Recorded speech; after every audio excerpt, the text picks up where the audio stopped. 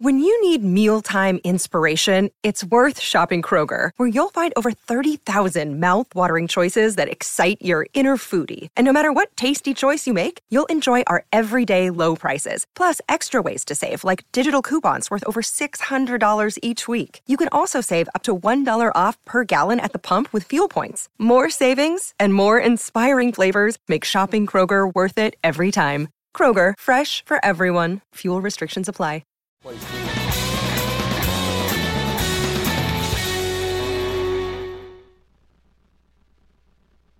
Final hour is here. Outkick 360 rolls on from Nashville alongside Chad Withrow and Paul Kuharsky. I'm Jonathan Hutton. 6th and Peabody, our location with Yeehaw Beer and Old Smoky Moonshine Distillery and Brewery here on site. Got the taco stand, hot dogs, everything else, and by far the best for all of your sports viewing, weeknights or weekends. They've got the place packed for you with the biggest screen indoors in town. If you're in town, if you're going to be around town, if you're planning a trip to Nashville, swing by and see us at the Outkick Studios here at 6th and Peabody. I stayed in Boston at a Westin that I like. It's very near Logan Airport. It's just like you go through the tunnel and it's right there. Used to be near some good seafood restaurants. They're closed. Yeah. Or they were closed by the time I got back anyway. But you walk in, and there's a very impressively large TV, much like this TV. But it's purposeless. It's to show off that you can see it from outside coming through the revolving doors and stuff. But when you walk in, there's nowhere to sit in front of this TV. Like, you might stand there and watch it for a minute before you walk down the corridor to go check in or whatever. What was on the TV? It's complete. Sports Center or a game or whatever. You might stand there and watch it for a minute, but it's not a place you would gather to watch this super large TV. And I wanted to scream at the TV like, yeah, you're big, but you're not like 6th and Peabody. I can't sit down and drink moonshine cocktails or beers in front of you. Yeah, unlike the Westin, they want you to gather here to watch games. Right. They don't want people to gather in their lobby to watch the TV. That's to impress you from the game. parking lot is what it is. It's to impress you when you pull up in your car. Well, it's to impress their guest when they're checking in, too. Well, with the hopes that the guests don't just camp out and sit there and watch You can't even check. It's before. You have to take a right and go down a little bit to check in. It's like a walk-in TV. Like you see it when you walk in. Paul, you have me wanting to stay at this place now just to see what the heck you're talking about. By the way, I meant to tell you about a road trip to Boston. A hotel I stayed in previous 2 trips ago. It's one of those hotels where you punch in. You have to put your card under it, and you punch in your floor, and then it assigns you your elevator. Why these are not more popular in skyscraper hotels, I don't know. It's phenomenal. You put your card under. You say you're on floor 21. 2106, and they give then it says you're on elevator C. It's fantastic. There's no fire. You don't have to space yourself out with people. It organizes the whole thing for you. This should be all the rage. And then I stayed at a Best Western in Auburn. And guess what? No elevator. Yeah, stairs. Yeah, we were just excited that it wasn't exterior facing. Yeah. No we showed up and I either. said, "Look, it's interior entry. It's great. It's perfect." And that concludes this week's episode of Hotel Talk. What's funny is your Westin, or whatever place you were at the time before, you had multiple elevators to pick from. We couldn't find the one elevator in this place. I still know where it is. I don't know if it exists. We went up the stairs every time. It it said elevator a certain way. We never saw it. Yeah.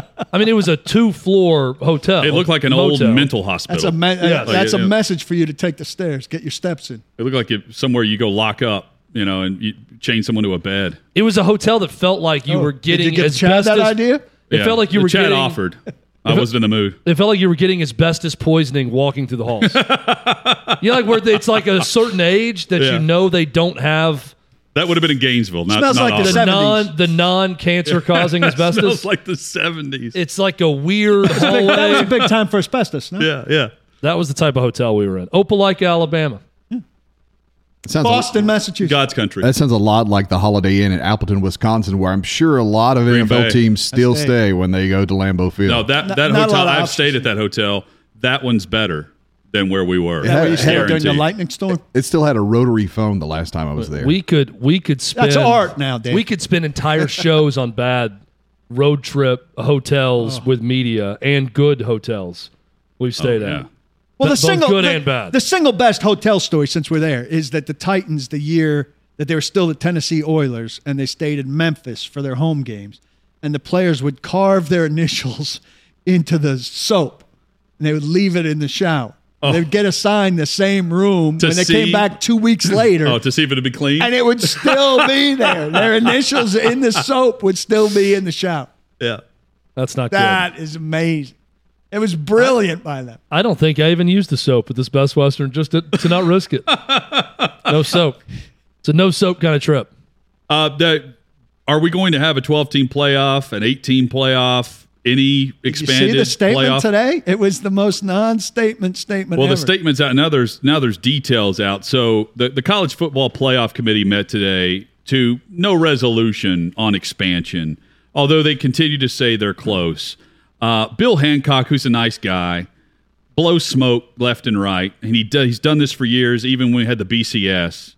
We'd make the rounds and say, guys, stop talking about college football playoff. Everybody's on board with the BCS. Now he's saying the same thing about the 4-team playoff. And, he's there to push and back anything that the committee and that college football needs him to do. But he's saying, like, hey, guys, this is incredibly complex. I know you're tired of me saying it, but it is. He's saying this to the media today on why it's taking so long.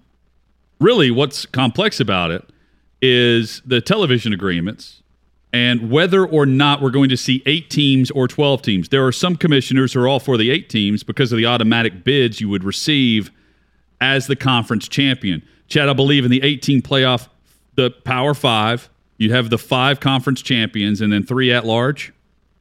Yeah, let's I believe that's the let's say model. what's really happening here. It is Greg Sankey in the SEC versus everyone else. Right. Well, Greg Sankey is saying 12 Greg or nothing. Sankey or and the nothing. ESPN versus everyone else. And every other I get wins. so sick of every other conference, their fans, their commissioner, their coaches arguing that the SEC is not that dominant. And we got a good conference. We could be every bit as good as the SEC. But then all of their actions show that they are afraid of the SEC. Because the fear is if they go to 12, there's going to be 6 or 7 SEC teams getting into that field if we don't have automatic qualifiers. So we have to create a system where it's 8 and we keep it to only 3 max SEC teams. All they have 5 automatic qualifiers. And Sankey is completely against 8. His vote and his opinion is it's going to be 12 or we're keeping it at 4. There's no in between on that. Sankey continues to support the top 6 conference champions in the 12-team model. He says it doesn't need to be automatic for the Power 5. He says, I'll risk the need to earn that status whenever he says the automatic automatic Power 5 bids there. He wants to have the top 6 conference champions in the 12-team model, and then you have the at-large bids on top of that with all of it. And the other commissioners want 5 teams from the 5 conference champions and then 3 at large for the 8-team model. But all Sankey and anybody that wants the 12-team model, what I would do, I want the 12-team model. 12. Just throw up the top 12 rankings today and tell me where the SEC teams are. Where are these 6 or 7 SEC teams for the top 12 teams if this is what you were going to do? To me, this is very fair to everyone that would want a piece of the pie in this. Look around. Ole Miss, Alabama, and Georgia 3 are your representatives right now for the college football playoff for the top 12. You also have 3 from the Yes. Big Ten. You've got 3 from the future Big 12, if you count Cincinnati. And you got 3 from the Big Ten, It's perfect. right? And you've got 2 independents in BYU and Notre Dame. No, is this every year? No, it's not every year. You've got one Pac-12. To argue that it's just going to be dominated by the SEC, I mean, first off, SEC is going to beat itself up also. yeah, but I mean, you could also say, like, if you're getting the at-large bids, you would have the conference champions, and then you would see, like, okay, does a 3-loss Ole Miss, for instance, should they be in based on who they lost to and how they played versus a 1-loss team that, again, like it's all if you lose, but how you lose. That argument that I live by, like I believe in that. A team that has 2 losses can be better than a team with 1. Did they want to write in? But that's also, to me, that's extremely fair in this too, where you expand the playoff and you're going to have a bigger piece of the pie because teams 6 and 7 who would not be in the conference playoff or the championship playoff right now, like Ohio State, would still be in the mix right now in the 12-team playoff. Every other commissioner that's not Greg Sankey comes across as soft and scared in this. Now, I'll also say this. Every one of these commissioners are only looking out for their own self-interest and their own league and not what is best for college football. It just so happens to be that this is a time where Greg Sankey, looking out what's best for his league and what's best for the bottom line for everyone, happens to be in line with what's also best for college football. So that's why I support Greg Sankey. This is not a me as an SEC guy versus the world. This is me siding with Greg Sankey because even though Greg Sankey's looking at it selfishly, what is selfishly good for the SEC and for everyone from a money standpoint also creates the most compelling product. And that's why I side with him on this one. But every other commissioner will want to make these bold statements about how strong their league is and how they're not afraid of anyone and how they can compete with the SEC at all levels, and then they get behind closed doors and they try to go to an 8-team playoff because they're afraid of the SEC. Well, I mean, and that is really what's going on. I don't know that I'd have a huge objection if part of it included no more than 35% of your league could go or no more than 40% of your league could go. That is never going to happen. All right, so put it in there, and that'll shut them up. But why? I mean, if Greg Sankey's right in saying, why are we trying to create a system where it's just not the 12 best teams? Right. Let's just go with the 12 best teams and see what happens. The year where it should happen, I would like for it to be allowed to happen. If more than 35%, Paul, or whatever, then I know you're just giving an example. If more than 35% of the SEC is deserving, I would want that model to be available. I don't see how it's possible, like Chad's saying, like you would have beaten yourself up. But I mean, if there's enough. a crazy year where there's 6 SEC teams with 2 losses or less, or something weird happens and there's 6 deserving teams, then send them. I'd say the same about the Big Ten. If there's a year where there's 6 Big Ten teams that belong in there in the top 12, send them. This is where the SEC looks so much stronger than everyone else, is Greg Sankey's not sitting here complaining about, the Big Ten and the media bias is going to get you guys 6 or 7 teams. He's saying, send the best teams. You do your thing, we'll do ours. We'll see what happens. If it's going to cost them years of getting it done, massage it somehow and get it done. Well, I don't think it will cost them years. They're going to meet again in January. I don't know how the vote's going down. I don't even know if they're taking a vote. They just know they're not at consensus. That's what's being relayed to the media after they meet. And Hancock has said, look, possible expansion, it's possible that it would not take place until after the 2025-26 season, which is when the contract runs out on the current model with the television agreements. But it could happen well before then. It could happen very soon if they come to an agreement on all of this. And there's just too much, at the end of all of this, there is too much money at stake for them to sit around and wait 5 years. Right? Like I see this happening sooner rather than later, no matter what they're saying now. Who's the party that's going to stall it? I mean, ESPN isn't going to stall it. What's going to win? Wants the game. What's going to win here? Ego or greed? Because it's ego that's preventing the deal from happening from everyone that's not Greg Sankey, and it's greed that is propelling Greg Sankey and should be propelling everyone else. Greed will win over ego eventually. I agree. Too much money there to say no to, at least from my perspective. It's pride, ego, greed. These are the three things that's pulling everyone in some direction. And I think ultimately greed will win out. Right now it's the pride and ego of Big 10, Big 12, Pac-12, everyone else that's preventing what should happen from happening. I saw, though, where someone, I was listening to some show, was saying, just whatever model they come up with, a decade from now, it's not going to be good enough, so they'll go back to the drawing board just like they're doing now. Well, they moved to the 4-team. Now they're looking for expansion. Is a decade later, whatever. My only counter to that is if you're not a part of the SEC and the current expansion model, and who knows where we're headed. I still don't think they're done after adding Oklahoma and Texas. If you're not a part of that move, and you're not a part of the ESPN television contract in bed with them, so to speak. If you give up something now, you're likely not getting it back when you try to negotiate or fix whatever issues going on, because the SEC has too much of a pie. It's not like they're going to say, you know what? Hindsight being what it is, we do have too much of the pie. We need to go back and renegotiate the parameters of a 12-team playoff. They won't budge an inch on it once it's set. So you're trying to win whatever you possibly can in this while you have a voting power here. But I mean, it's tough to turn down what's at stake, and what's at stake is billions. Again, greed will ultimately win. It's just a matter of time and how quickly can that happen.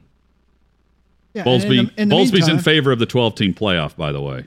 In the meantime, go ahead, hire these great coaches that you're spending a fortune on to get your teams as good as they can be to get them in the playoffs. Hit us up on Twitter at Outkick360. We'll continue the discussion of the college coaching movement and look at it from Heupel's perspective at Tennessee and why Tennessee got it right when they hired him. We'll give our examples of what year one has looked like for him.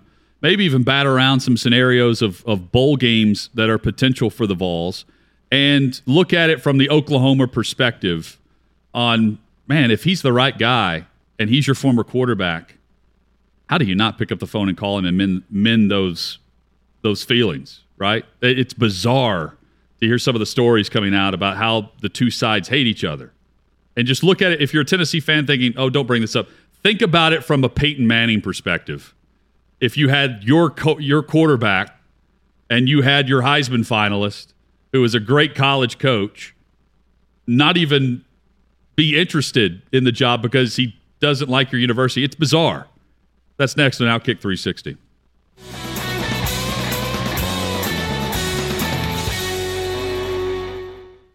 Are we really about to see another Major League Baseball lockout?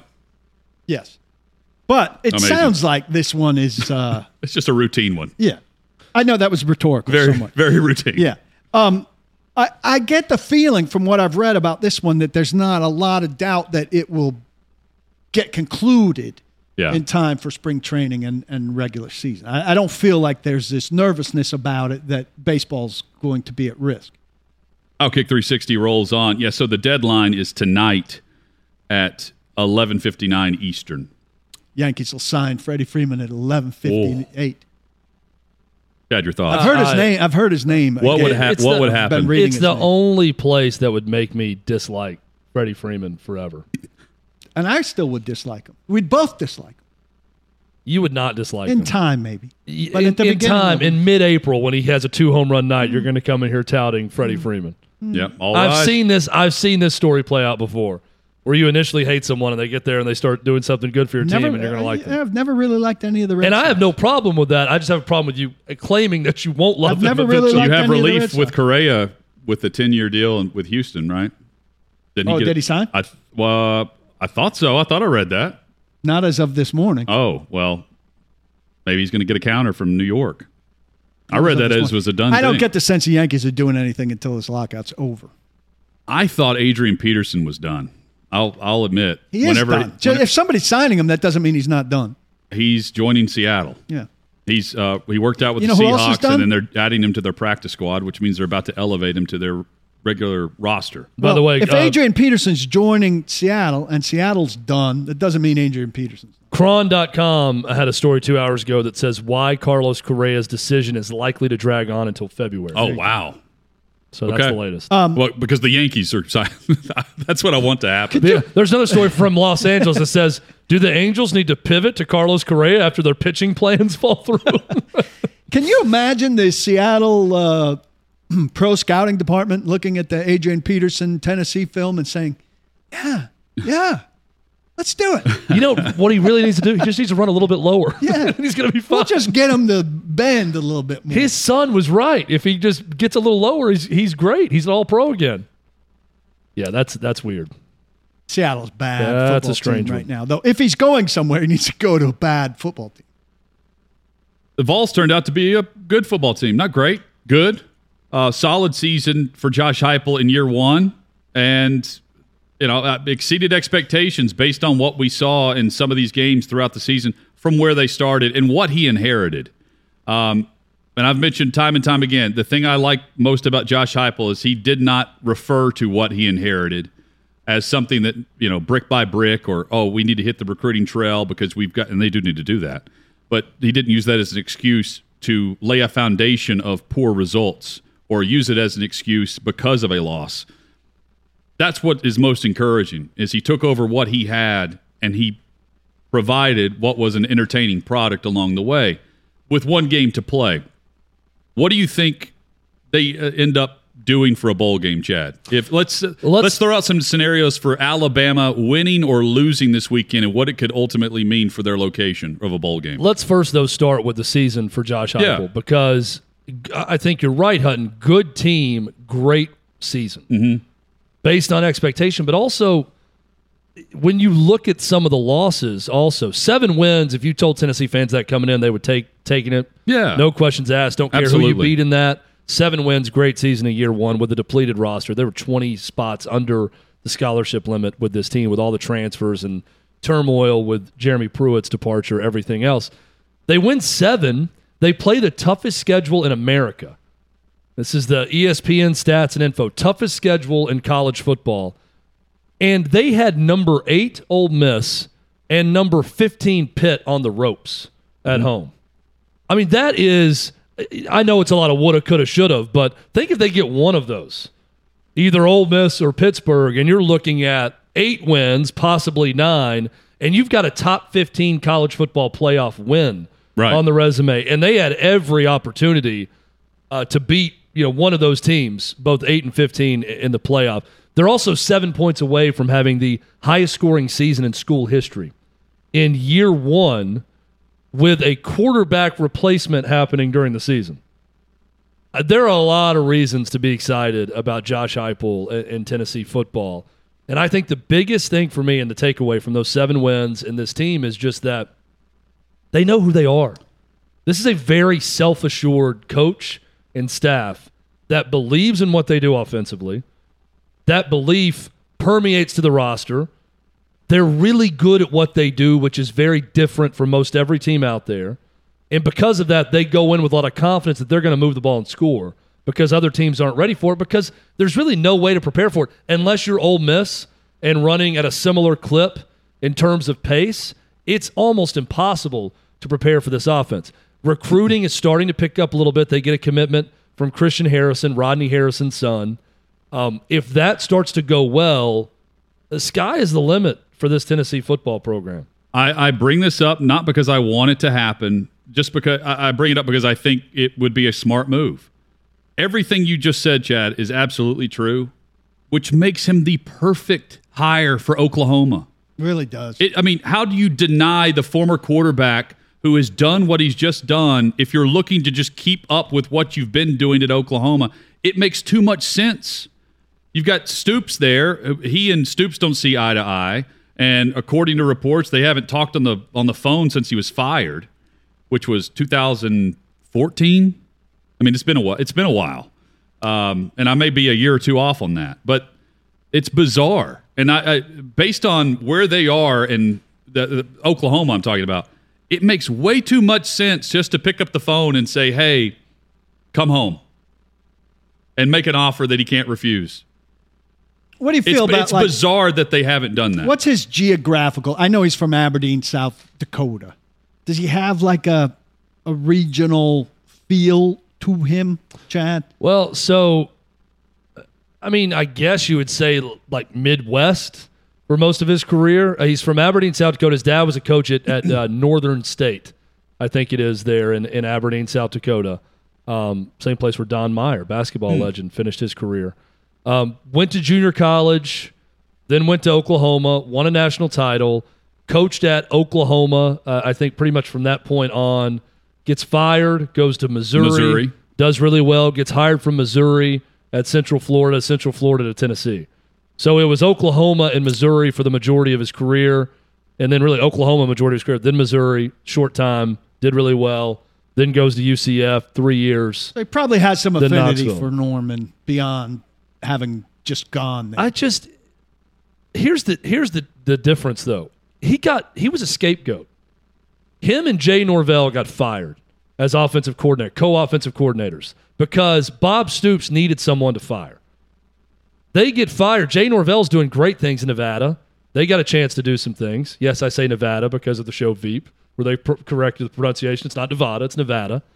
He's going to have a chance at some big-time jobs. Josh Heupel has gone on, made his own career. Bob Stoops is there now as a figurehead again. The guy who made him Heisman Trophy runner-up, national champion, the scapegoat, got fired. He didn't think he should get fired. They don't speak from that point on. I think Josh Heupel is vindictive when it comes to Oklahoma.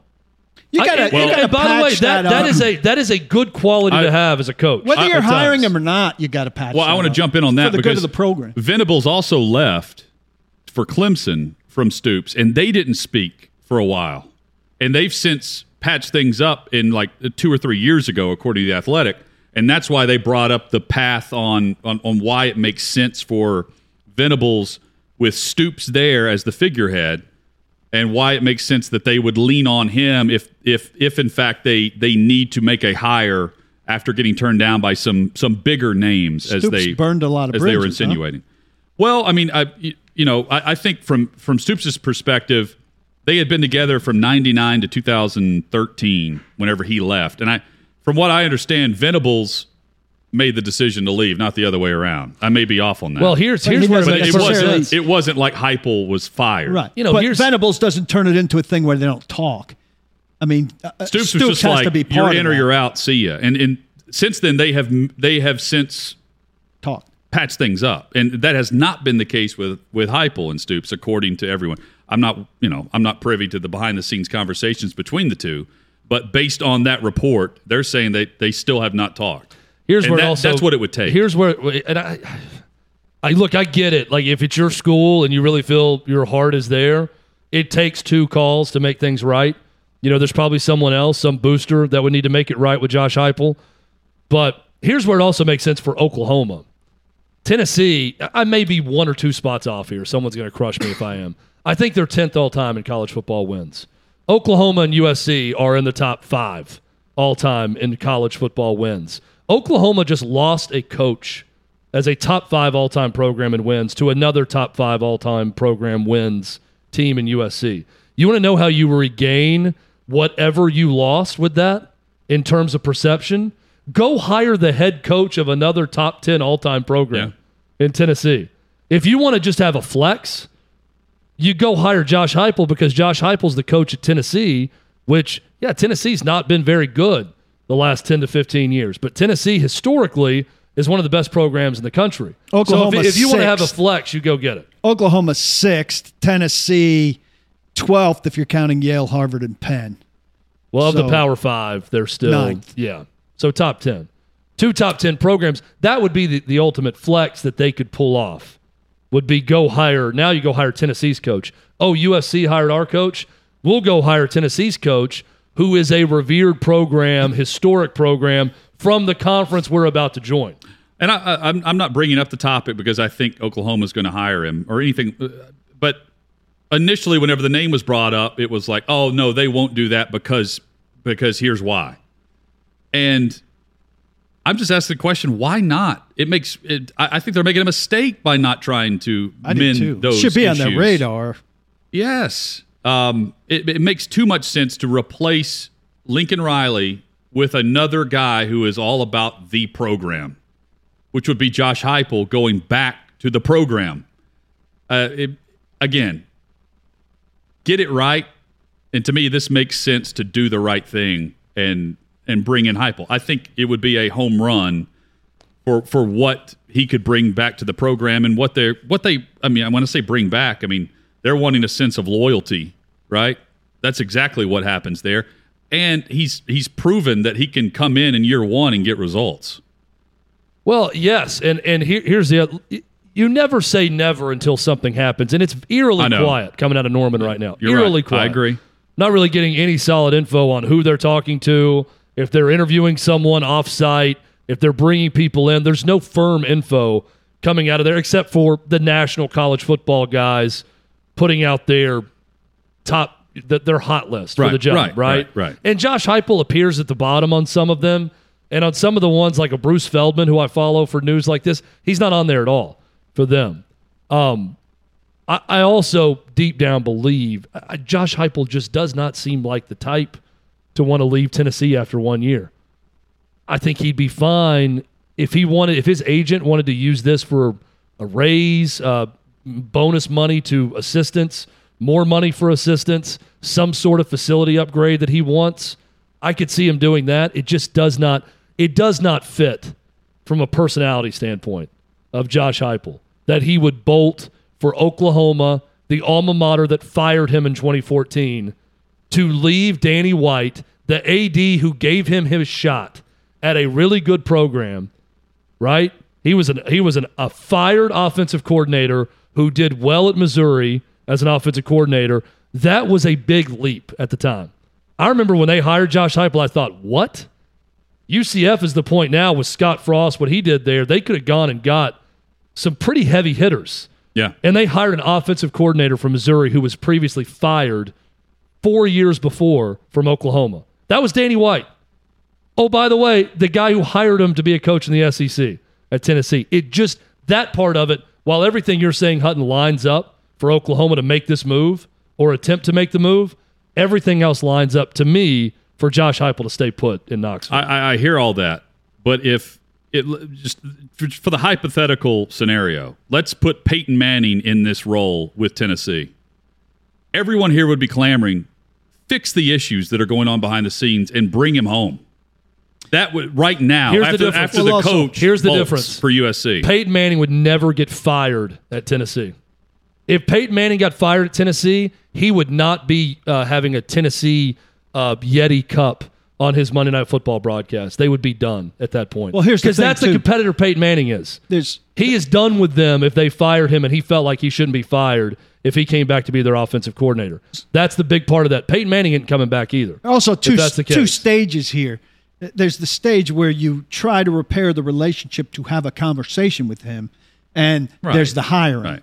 They should at least be at the ability to have a conversation. Approach their alum. Do we think with Bob Stoops and watching him in that press conference and his personality and his swagger and all the things he was saying about being a program guy and all of this and him really taking command of this, it looks like coaching search, but also the program right now, do we think Bob Stoops is the type of guy to swallow his pride and make that phone call to Josh Heupel and say, I'm sorry, Josh, I was wrong. You were right. No, but let's meet halfway. If he's a program guy and he's not going to be the guy and he wants a program guy, how many program guys does he have?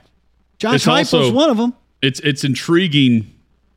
I'm going to give Heupel some credit here.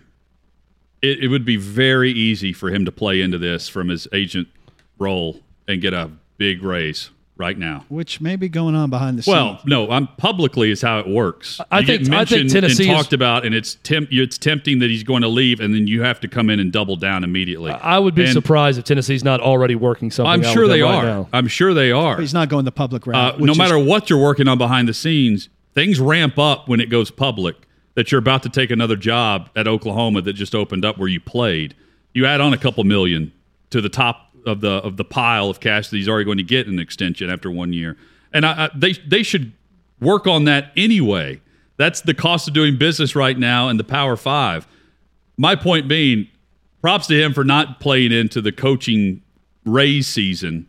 He's getting it either way, but he could double down and get a couple extra things thrown in if he wanted to.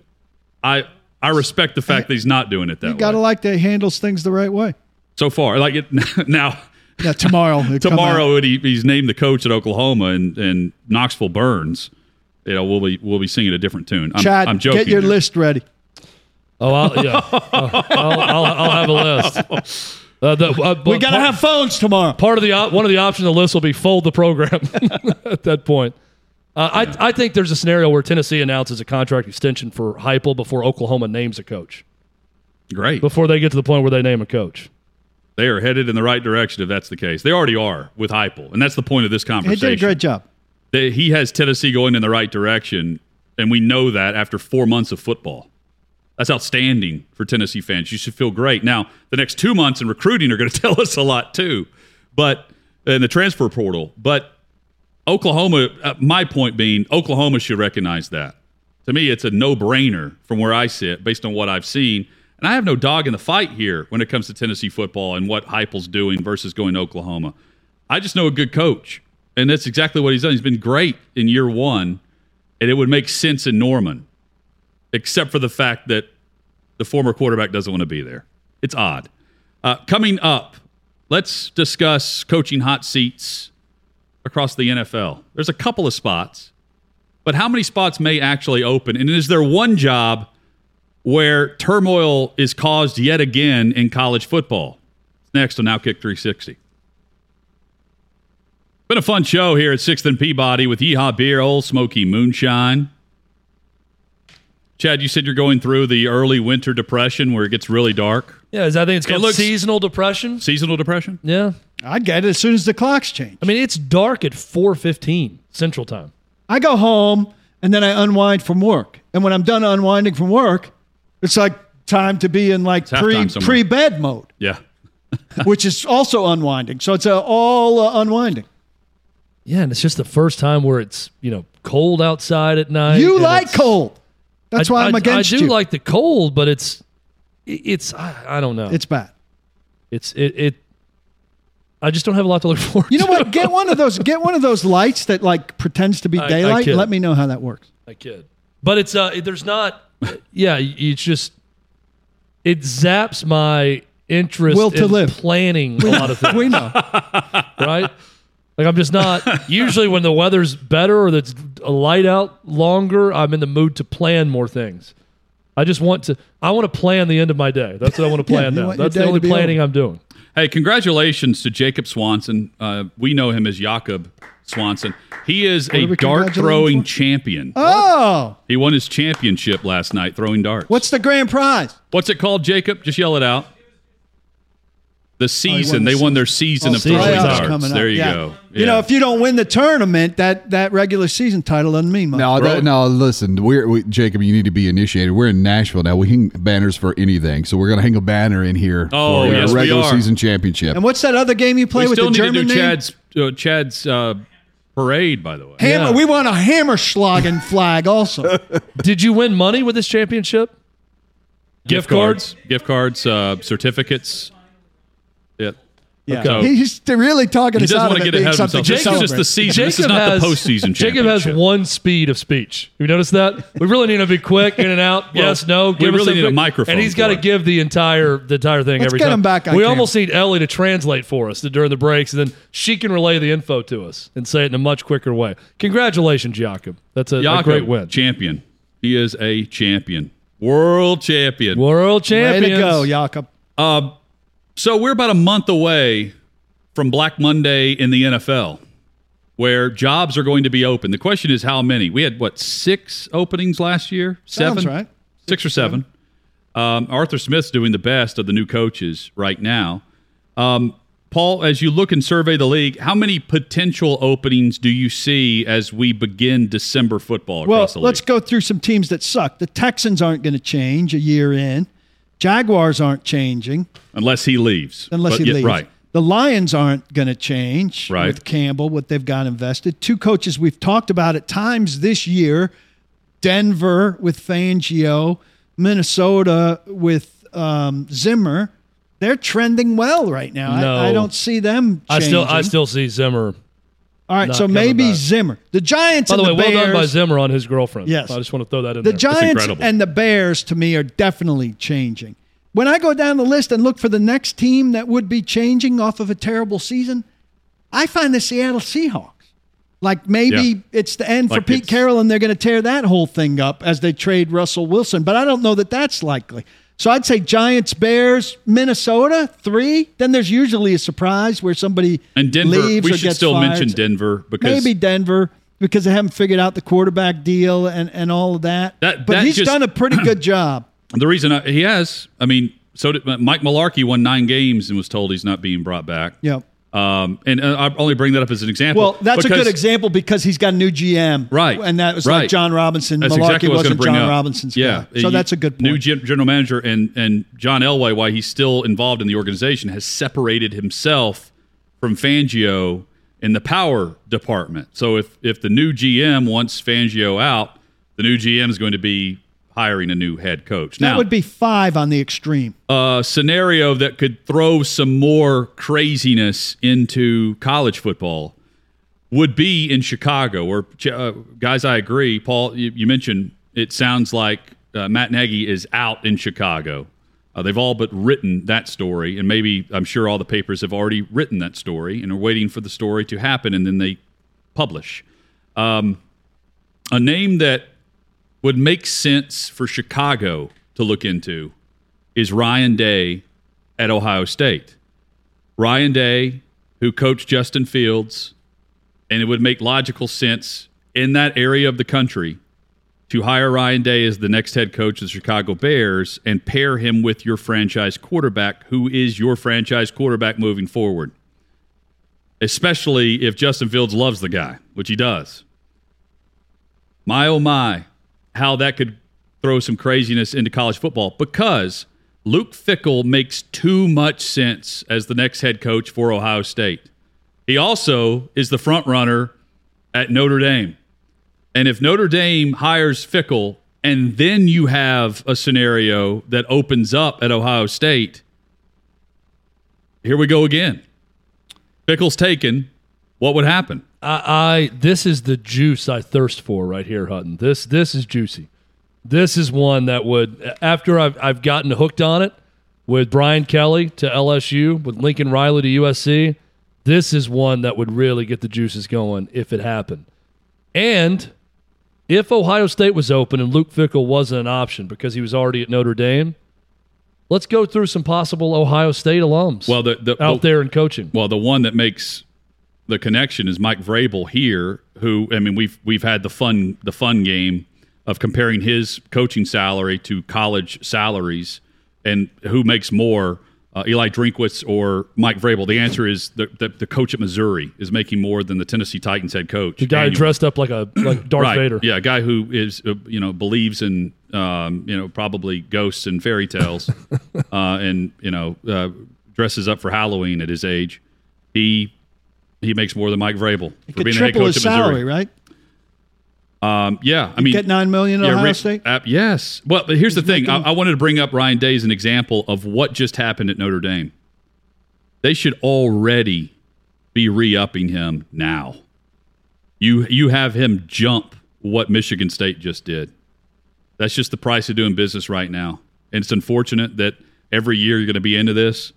But, Chad, how could you not? You save yourself what Notre Dame's going through potentially a month from now? I really think if Ryan Day leaves, it's not over money. I think Ryan Day leaves because he wants to be in the NFL and out of college football. I think it's a lifestyle decision. Okay. For him. So, yes, if it was money that was keeping him there, and he said, if you pay me what Mel Tucker makes, I'll stay, Ohio State should absolutely pay that money. But I think if he left for the Chicago Bears to coach Justin Fields, he's leaving for something other than money. I also want to throw in, as we wrap up, Vrabel to me doesn't feel like a college head coach. I think he's perfect in the NFL. But I'm connecting what makes sense. And I know a lot of the hiring and firing in football right now doesn't make sense. Who saw what LSU just did with Notre Dame's coach Brian Kelly as example A. My point being, if you're just playing the game of, okay, who does the NFL want in college? Ryan Day to Chicago, you can pair that up easily. And then the scenarios fall from there. More craziness, probably more by tomorrow when we start the show. We hope you'll join us. Thursday edition is going to be awesome. Can't wait. I'm going to go home and go to bed now. Since it's dark. It's been dark for an hour. Chad, good night. Outkick 360 back tomorrow, 2 o'clock Central, 3 Eastern. I heard he's going to gymnastics. Don't block the box. Do lock the locks.